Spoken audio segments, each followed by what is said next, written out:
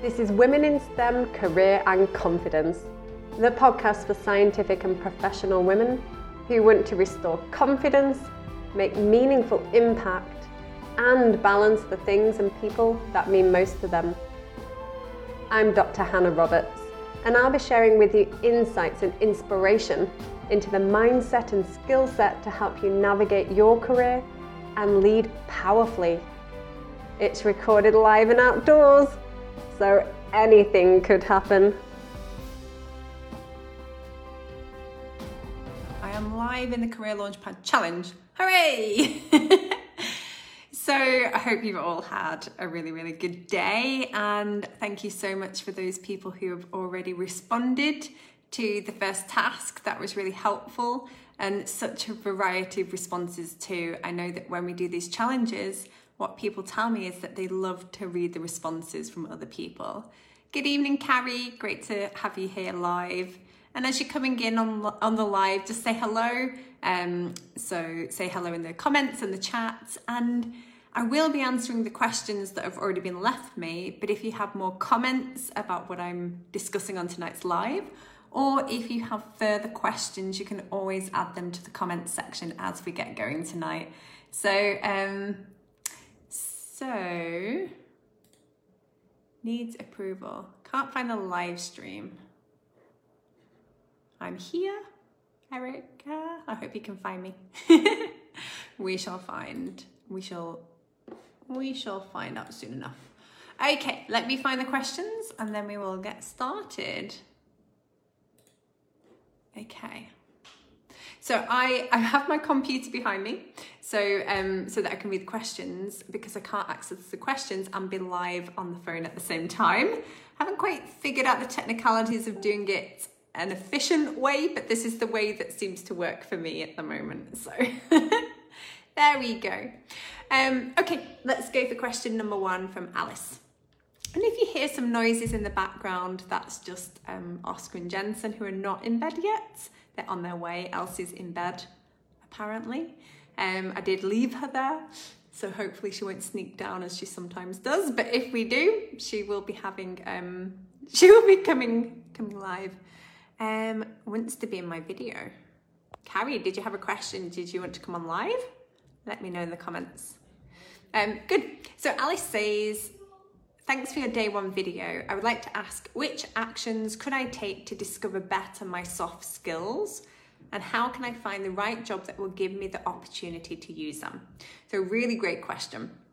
First of all, I want to take a moment to talk about soft skills and actually redefining the word soft, because soft to me when it comes to skills makes me think that they are in some way inferior to technical or hard skills. And they're not. They are absolutely as equally as important as those technical hard skills. So first of all, let's not call them technical, hard or soft. Let's just simply call them skills. So how do I develop skills?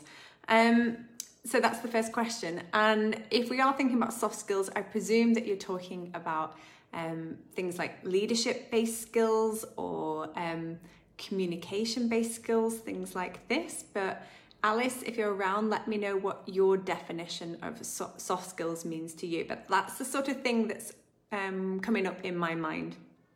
And the first thing is that on day 3, so on Wednesday, we're going to be turning tasks that you do in your work into skills, or actually I like to call them talents. So you will be doing an exercise to start to figure out better what those transferable skills are when it comes to soft skills. So you could use this as an opportunity to apply it to your soft skills as opposed to maybe some technical skills that you do. So I hope that you can take that opportunity, Alice. And when it comes from turning your tasks into skills, we're starting to think about work that, tasks that we do every day in our day-to-day work that really interests us and excites us. And we're thinking about what's the actual talent or the skill that I'm using to get that thing done. That's the place to focus in on.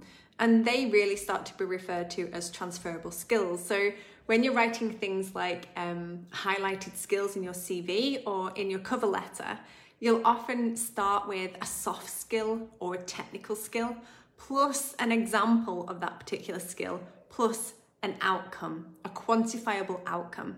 So for example, I might say one of my skills is thinking on my feet, and then I might give an example, and I was able to do that with GSK's Women's Leadership Initiative with over 300 people by having an online live coaching demonstration and resulting in X number of people doing X, Y, Z. So it's being able to quantify that result as well. So whenever you're using a skill, you want to give an example and a quantifiable result. So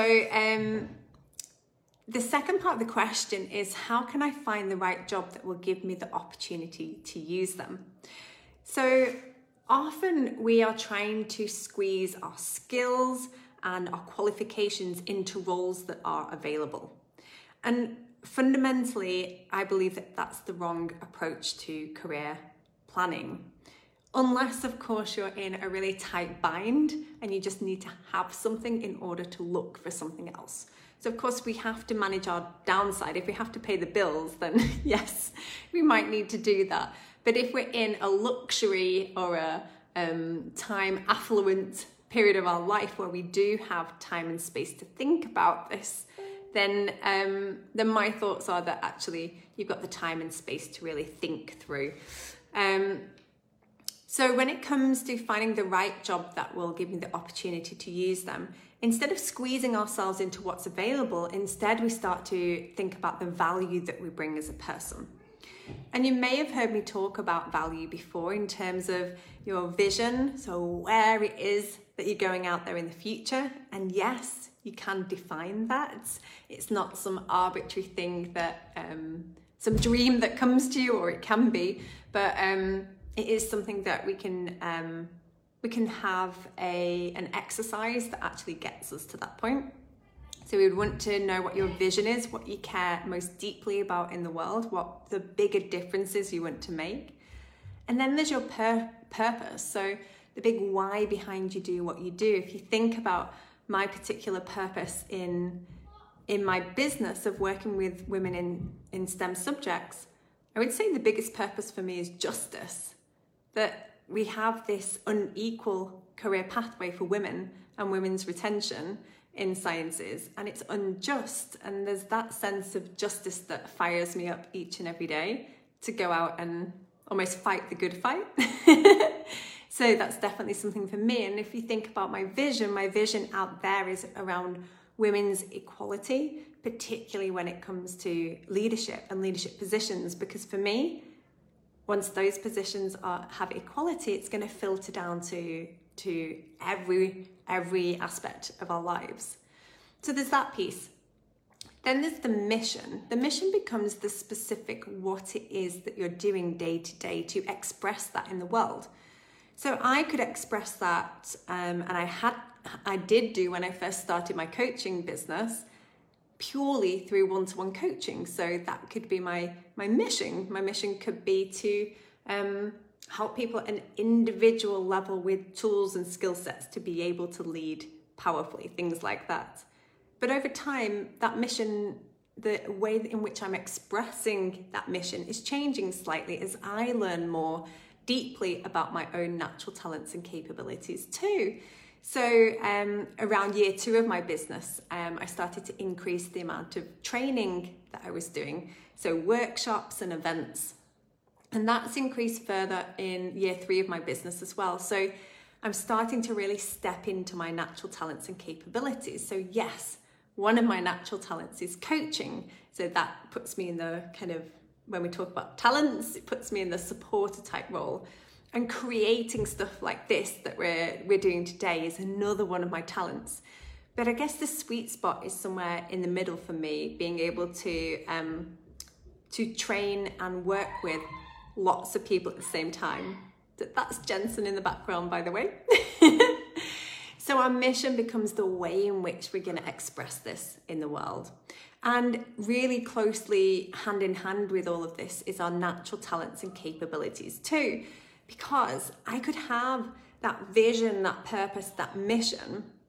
But if it feels like hard work, if I'm in what I like to call the capability trap, where yes, of course I can do whatever it is that I put my mind to, but it doesn't necessarily mean that I should. So yes, I can be a scientific project manager, but it doesn't necessarily mean that that's where my natural talents lie. In fact, it was super hard for me to be a scientific project manager because I'm just not hardwired to do that at all. So the way in which we're expressing that in the world also needs to be aligned with our natural talents and capabilities. Otherwise, it's going to feel like hard work.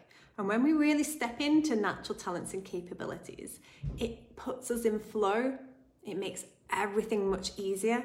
And we get to be even more brilliant at the thing is that we do that really lights us up in the world, that brings us joy and happiness. We get to be even more brilliant at that, as opposed to struggling through doing something that isn't really meant for us, it's meant for somebody else. And then the final piece of that value really is your own personal values as well.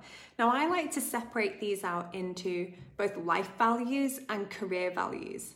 Now, a value is simply a blueprint, a sort of unconscious blueprint for how we live our lives anyway. But once you can take that unconscious part and put it into consciousness, like on a piece of paper, you can start to see how you're currently showing up in the world, and if that's really in alignment with who you are as a person. So I do some work with the University of Liverpool in a project called the Prosper Project, which is funded by the UKRI. It was a pilot project this year. We were about to go into year 2 in February with the second cohort. And I'm working solely with postdocs. And in particular, it's about unlocking postdoc potential. And one of the things that I hear the most is, particularly from the women in the group, is actually the men too, who have young children or family. How do I pick what's right for both me without impacting what's right for the family? And the way in which we always figure this out, because it's going to be different for everyone, is through those life values. So when you look at your life values, someone might have making a difference right at the top of their list, and then next might come connection with other people. For that, they might be thinking about family members, love, connection, intimacy. Next on the list, it might be health, might be really important to that person. Then it might be freedom or excitement or joy. Who knows? Because everybody's list is going to be different.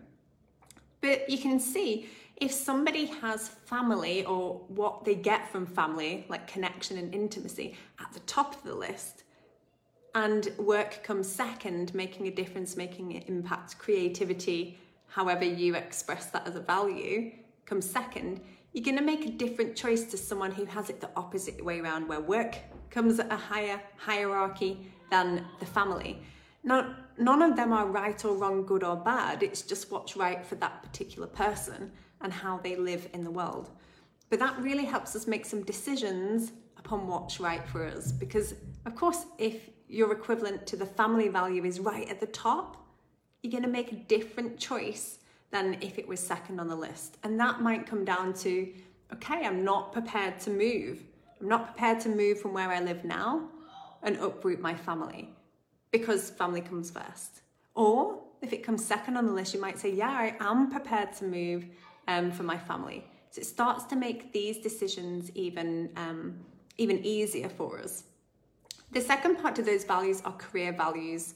So career values for me are all the criteria that you need in order to feel fulfilled and happy in the world. So, for example, I was doing career values with someone the other week, and they said that in order to feel fulfilled and happy in the world, they actually needed to work with other people. They needed connection with other people in order to be okay. So for them, picking a job that's fully remote with no team is not going to make them feel fulfilled and happy. So we usually have about 5 to 10 of these career values, and you can absolutely define them. And then what you can say, and I'm a big advocate of this, this is what's going to make me happy, these are my scores against my current position. How can I get even more of these things that will make me happy out of this current position? Because so often we go, this role is terrible, this place where I work is terrible, only to find that you pick yourself up, put yourself somewhere else, and the same thing replays out time and time again.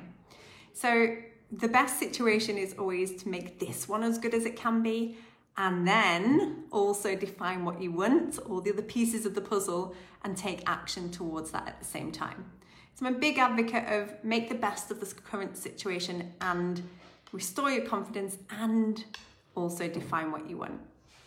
So in answer to your question, Alice, how can I use them to find the right job that will give me the opportunity to use them? It's first of all, let's define those soft skills that you're already currently using in terms of the tasks that you do and the talent that brings. Then look at your natural talents and then start to define all the other pieces of the puzzle. And then of course, on top of that, we're also layering on how do I position myself in the marketplace? So how do I start to search for these talents in job specifications? How do I present my talents in the way that I brand myself and market myself? And how do I create a network to be able to support me when I need it the most? Not, oh my goodness, I need a job now. Where is my network? Oh, I forgot to do it. That's what's going to give you the opportunity, all of those key components together. So I hope that helps, Alice. And let me know what you think of that in the comments below. And if you have any questions on that as well.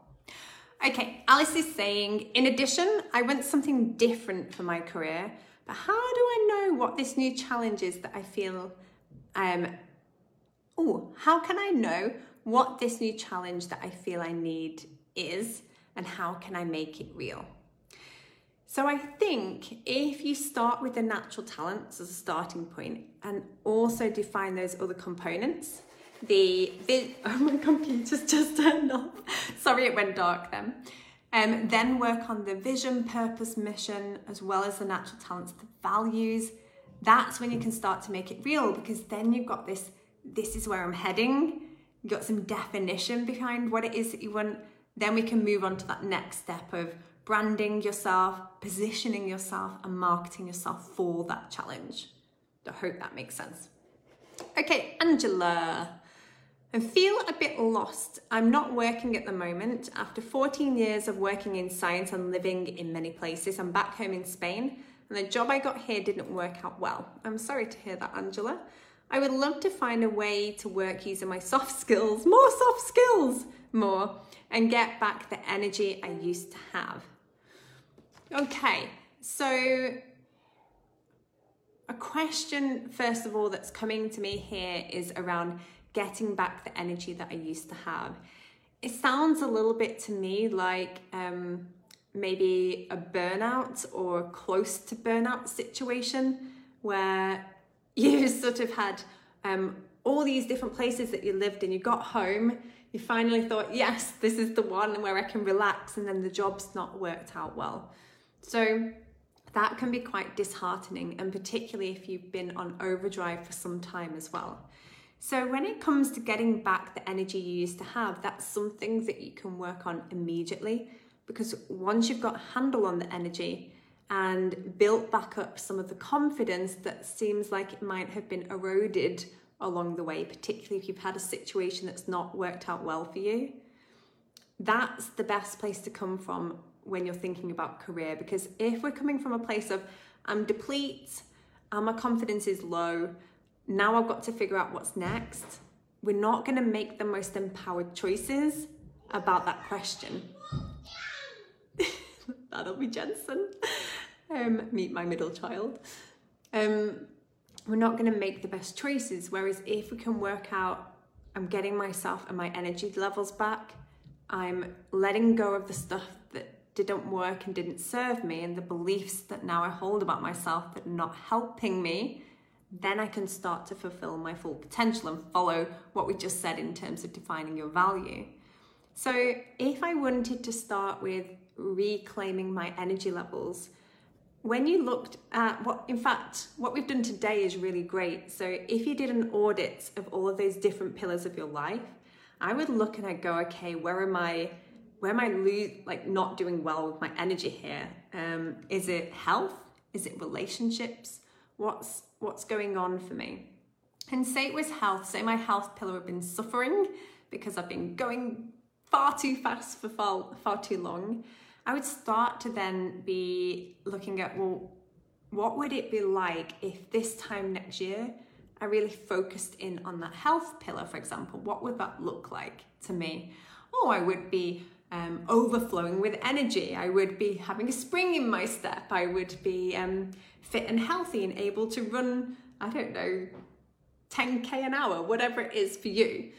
And then I would be mapping that backwards and saying, okay, what is my starting point here? And what can I do next week where I can focus on health and really start to move myself forward? And that might be that I just get up every morning and I walk for an hour to start with. And once you start to show up at a specific time of day, that's when you'll start to go, okay, well, I'm up, I'm dressed, I'm ready to run. Yes, I could walk, and eventually you'll start to build up the capacity to run. But it just starts by showing up. So I would be focusing in on those energy levels, and there might be something in there, so a basic need that's missing, like food, sleep, water, exercise, fresh air, alone time, connection time, movement. It could be a whole heap of different things. So that's the place to look first. And then it's to really dig into sort of like a timeline. How have you got to this very point in your career? Where have been all the kind of sticky points along the way? And what actually happened there? And start to unpick those tangly little knots. Every time you made a decision, and you made a decision to move, what was underneath that knot? I think that's the place to get started before you start to make any plans from that place. Let's do the work, the underneath work first. Good. Any questions, let me know. So good one is saying, hi Hannah, I have the intention that I will change jobs next year. Very exciting. But of course, I'm worried that I will just pick a job which is similar to what I'm doing now, simply for lack of creativity and thinking about other options. Do you have advice on how to expand my job praise scheme? Well, like that. And avoid escaping one conveyor belt to simply land on the next one. Yeah, absolutely. So how exciting, first of all, that you set the intention to change jobs next year. And yeah, I can see how it can be quite a worry to go, okay, I'm on this academic conveyor belt. If I step off, am I just gonna step onto another conveyor belt? Because I haven't really thought about what else, what are all the options out there? Anita, I have to go, I have a meeting. Hope you can watch this later. You absolutely can, Anita. It will be in the group for you. Hope you have a good meeting. That's a late meeting, unless you're on the other side of the world. Okay, good one. So I think for you, it might be getting to the point now, because I know you've been working in my group for a month or so. It might be the time to start to visit that vision plan.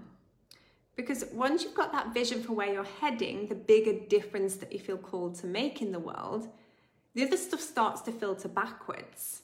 And you can start to think about the specific what you're doing, that mission that you're doing within that. Sometimes, so when I work with the postdocs, we have something called career clusters, where once you've got some key components of, your natural talents, vision, purpose, mission, once you've got this defined, you can start to look in little mini career clusters from there. And that can be helpful. So there might be a career cluster on, for example, patent law or medical writing or this, that, and the other.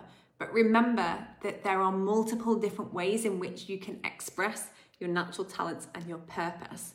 So my thoughts are that as long as you've got the definition around everything else, then it becomes a point of looking at those criteria and mapping it against the opportunities that are available, or creating the opportunity for yourself.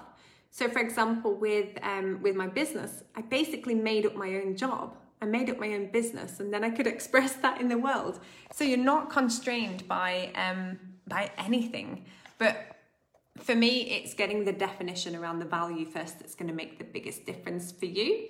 And then you can start to think about other options. So for example, when we look at natural talents and capabilities, I use a profiling tool called Talent Dynamics to map out your natural talents.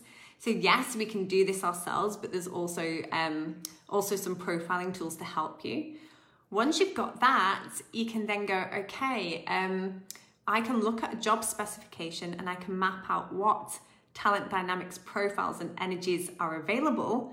And then I can start to say, okay, is it a match for me or is it not a match for me? So we can start to take this to the next level, both in definition, but in practicalities too. So then you can always think, I'm never going to make a bad choice because I've got a way in which I can start to move forward and check if everything is in line with my value. Okay, I hope that makes sense.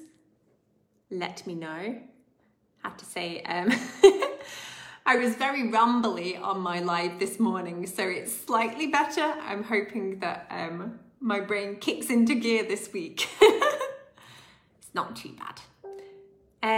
Good ones laughing at me anyway, it's all good. Rachel, how do I make the decision to leave? Oh, I love this question.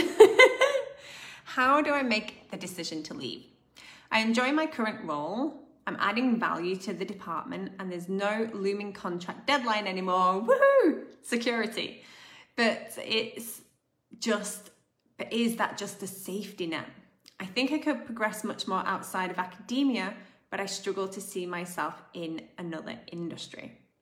So, first part of the question, Rachel, is how do I make the decision to leave? So, for me, usually that is an intuition. Usually, if you're writing it, how do I make the decision to leave? You've probably already made that decision, probably in your body, and now it's your logical brain's turn to try to justify whether or not that decision is right or wrong. So I recently learned that not everybody experiences that inner knowing or intuition in the same way. So for me, the intuition will be like a sacral response. I'll feel it in my sacral, or how to describe, just below my belly button kind of area, and I'll be like, it feels right or it feels wrong. So when I was picking the coaching qualification that I was doing, it all felt really right. I was like, this feels right, this feels good. Every time I made a step, I was like, yes, this feels right. Every time I picked the right course or the right thing next, I could sort of tell yes. And sometimes when I wasn't sure, that's when I would take a moment to step back and go, not sure if it's right for me or not. And sometimes it would be a no. So I would get a yes, no, or don't know yet. For other people, I'm told that intuition can be different. So for some people, they get an emotional wave and they have to kind of ride the wave and then see at the end of that emotional wave if it still feels good to them. And other people have to talk out their thoughts and their feelings and what they're thinking in order to then be able to have an intuition about, yes, this is right or wrong, and make a decision. So I would say to you, Rachel, what does your intuition say about this? Have you already made that internal decision? And now is this the moment where you're trying to justify the decision that you've already made? So for me, if you say for example, Rachel's already decided to leave that position internally, that intuition is saying, leave. Then let's look at the second part and how that question would go. So if she's made the decision to leave and she's thinking about this as, okay, I've got this safe job and it's better than the last job because it's more aligned to my natural talents than before. I'm adding more value than I was as a postdoc and I like it, but I'm feeling like there's more outside of academia and moving beyond academia. There's something more for me, whether that's more money, whether that's more of another career value that is important to you in order for you to feel fulfilled and happy. There's something more out there for me. So what's stopping you? This one for me is at what's holding you back. And I think you've got the word there that might be doing some of this to you is safety. So if I've got a really strong value or need in life for safety, that is going to make it very hard to move beyond it without having all the information, all the detail, without needing to know everything before I could possibly move on. So I would be checking that out. Is that something that's really important to you? And how can you do what we call, if it is safety, protecting your downside? So protecting your downside is, if this didn't work out, could I go back to academia? Well, yeah, of course you could go back to academia. Rachel's here. So Rachel is saying leave. So she's already got the intuition to leave. And now it's about justifying and some procrastination. Of course it's procrastination because there's something in there that's in conflict within yourself. And some slight terror at such a new everything. Yes, so we're getting to the crux of it, Rachel, because the crux of it really is what's holding you back. So if you've got procrastination, it means that most likely there are two parts of you in your brain that are in conflict. There might be the part that's like, yeah, let's go for this. We've been in academia so long. Let's go for something new. Let's go for something exciting. Let's get paid more money. Let's do something else. There's like that part of you that really wants to go forth. And then there's the other part that's going, hang on a minute, wait a minute. What if it doesn't work out? What if I can't do it? What if I'm not good enough? Blah, blah, blah, blah. So there's another part. And interestingly, Rachel, we're going to be talking about that tomorrow. We're going to be looking at what holds us back, and in particular, those voices in our heads. So I would do a journaling activity for you, and I would write out what those two parts are saying. So the procrastination, one part of me is saying this, and write out that. One part's like, yeah, I'm gonna go for it. And then finish that. And then on the next piece of paper or the next paragraph, write what the other part says about it. And there might be more than two parts that have an opinion on this. So I would get those thoughts out from in your head and onto paper, because then we can start to deal with them and unpick them and move beyond them. And that's what tomorrow is all about. So you're in the right place for all of that. Well done, Rachel. Let me know if you have any comments on that. Okay, let's come to Alice.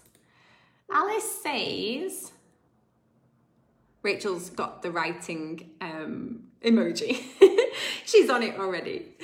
Alice is saying, how do I start to think about what direction to take? I don't know what the possibilities might be. I wonder where to start. Do you think speaking to recruiters might give an insight on what is possible in the industry? I feel like I need some ideas of what's possible to consider if they are right for me. For me, the issue with speaking to recruiters is they have an agenda in their mind. So if they are a recruiter for a specific company or a specific sector, they will have this, okay, you're in this position, you've got this background, therefore this is the only pathway in which you can progress. So it's a bit like, there's this company called Cheeky Scientists, and it's all about getting PhDs into industry, but that's all they do. So if you're a PhD student, their thoughts are you have to transition into industry. And they have lots of different options and different roles, and that's fine. But for me, it's missing the holistic view of, what if this person wants to work in a not-for-profit? What if this person wants to start their own business? What if this person is great at a freelance model? What if this person wants to run for parliament? What if this person isn't designed to move beyond academia into industry, and they're like forcing them down that route? So you've got to watch out for this stuff. Like, their stuff is brilliant and is really helpful if that's what you want to do and you've already defined it. And it's the same way here with recruiters. You need to know what it is that you're asking them. Like, they're great people to ask when you've got definition behind it, because yeah, they'll tell you what the options are. They're also the best people to ask when it comes to salaries. You can say, what does this position, what's its market value currently? And you can kind of get a range, and they'll say, okay, the market value of this position currently that they know of is between this and this value. They're great for that, but you shouldn't give them the power to make your decisions about what's next. That power has to rest with you, and that comes back to definition of value to start with. I hope that's helpful, Alice. So, Karina, what puts me off applying to jobs that are very different from my own is that I have to start from scratch on a low intern salary, while at the same time being overqualified in an academic sense. How do you make a switch to a job in another industry while making sure your current experience and qualifications are still valued? Okay, so thank you so much for this, Karina. Also a really excellent question.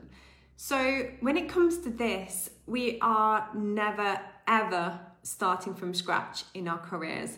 We're never going right back to the beginning, ever, because everything that you've ever done in your career comes with you along the way. Even the fact that, so I used to work in mass spectrometry, and I know how to prepare samples and how to make instruments work and all that kind of good stuff.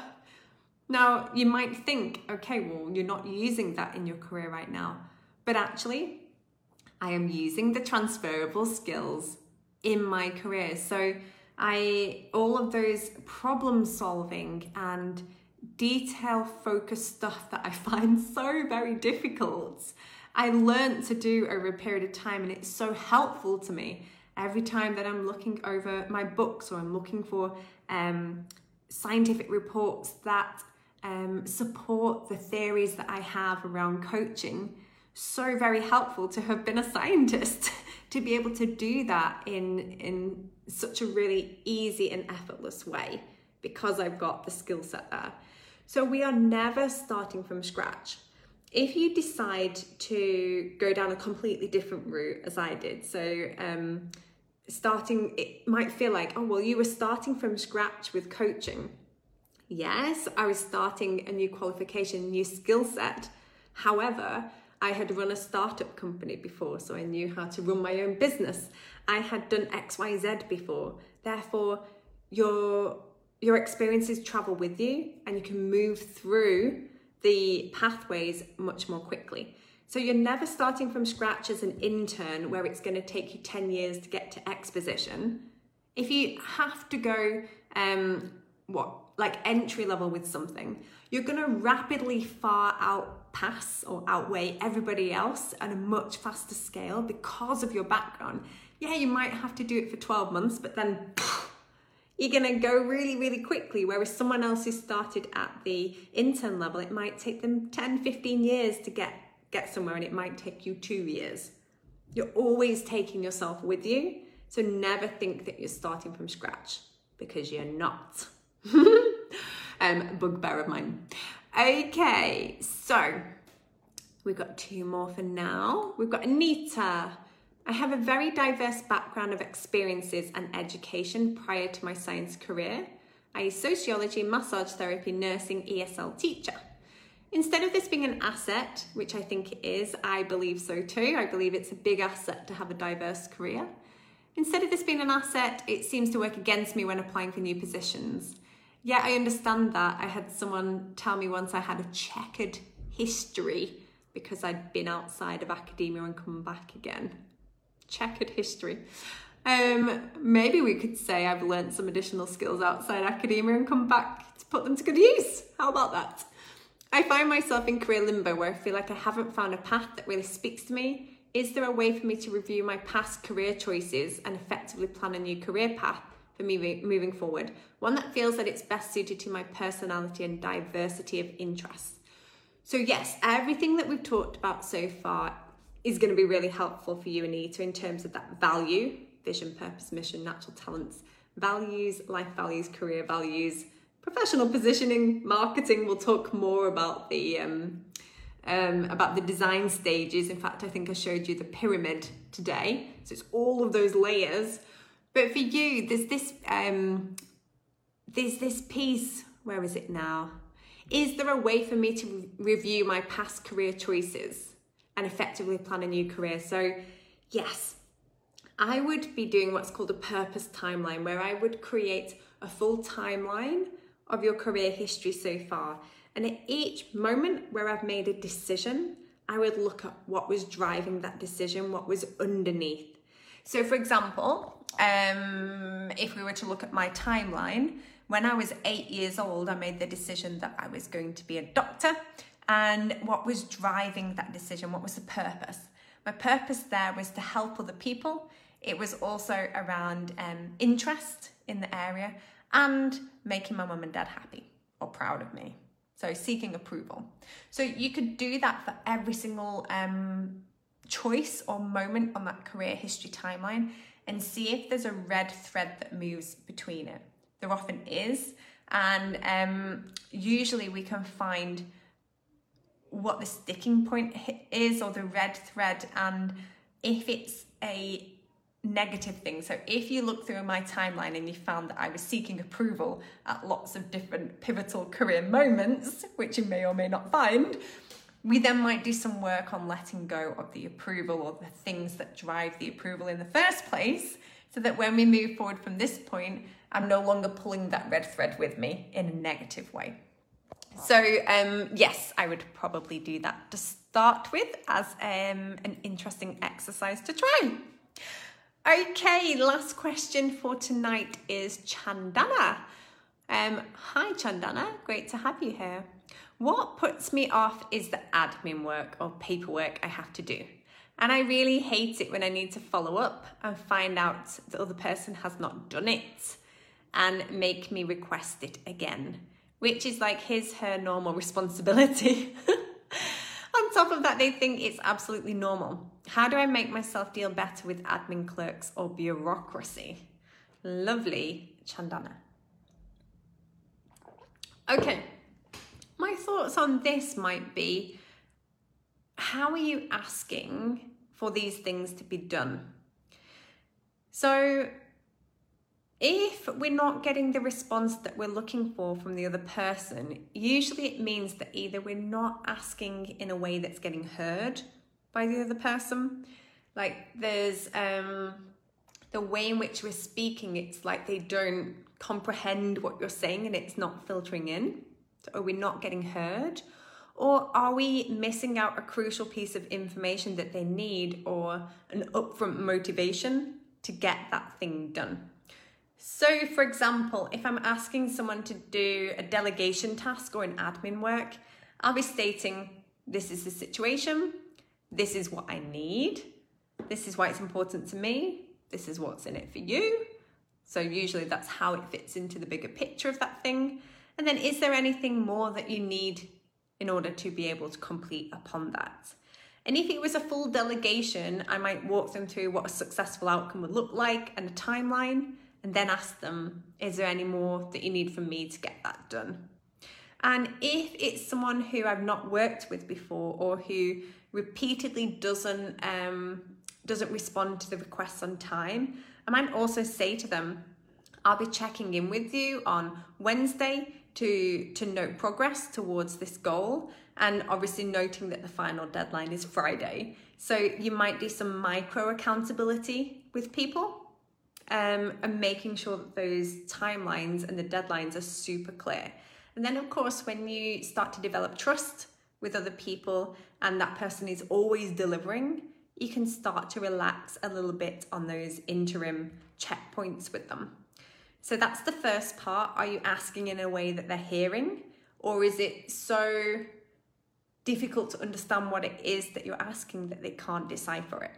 So sometimes we'll say things like, instead of, this is the situation, this is what I need from you, we'll say things like, oh, remember the time when we did the thing and that thing, and then that doesn't work, but we're doing this, and we get all kind of caught up in the detail. Let's not do that. Let's be super clear and lay it out as it is. The second part of that was, are they really hearing me? Chandan is saying sometimes they feel that the micro accountability works in a negative way. So you could have a conversation with them and say, when I see you deliver this on time in the way in which I'm expecting, I can let go of the micro accountability because I can trust that it's going to get done. But if I'm not seeing things delivered on time, I feel that I will need to have some check-in with you to ensure that we're on track. So you can start to have really powerful conversations with people. So that might be really helpful. And then they'll say, okay, well, I don't like being chased by this person 5 times a week, so I'll start delivering for them. So I'd maybe have a conversation. The second thing is, and something that I work with quite powerfully with my one-to-one clients, are the 5 women's power types. Now, whenever I'm doing something like this, a delegation task, it's often best come from what we call the queen power type. The part of you that is serene, graceful, and all-knowing. The part of you that brings order and structure. The part of you that is great at delivering messages to people. And I would say, imagine yourself with the weighty crown, the robe flowing down. What would my queen say? How would my queen speak? What will my queen do about this situation? That can be really helpful. And what I'm not saying is put on a queen mask and pretend you're a queen. No, that's lack of authenticity. It's about saying, I can find a part within me that already knows how to do this, draw it to the forefront and bring it out when I really need it to get the response that I'm looking for in this situation. So you'll notice when I'm speaking for my queen, my tonality changes. And speaking from my throat center, I'm much more powerful and taking up space and holding the space for other people to do the doing. That's the important part. It's not the part of you that's rolling up your sleeves to get stuff done. That's a different power type. This is holding the space and allowing other people to provide for your vision and get things done. So have a little go at feeling into your queen power type. I think that would be really helpful, Chandana. Okay. Wow. We had loads of questions tonight. Thank you so much, everybody. And if there's another question that comes up for you, there will be another Q&A session. Well, there's one every day. The post comes out at midday, so you can always add your questions and I'll be along that evening to answer any questions that you have. But for now, I'm going to have a rest because my brain and my mouth are not in sync today, but hopefully they will be back tomorrow in sync. And I hope you have a lovely evening, and I will see you all for task 2 tomorrow, and have a good time. Bye for now, everybody. Bye. Thank you for listening to Women in STEM Career and Confidence. To get further support in your journey, join me in Breakthrough Unleashed on Facebook.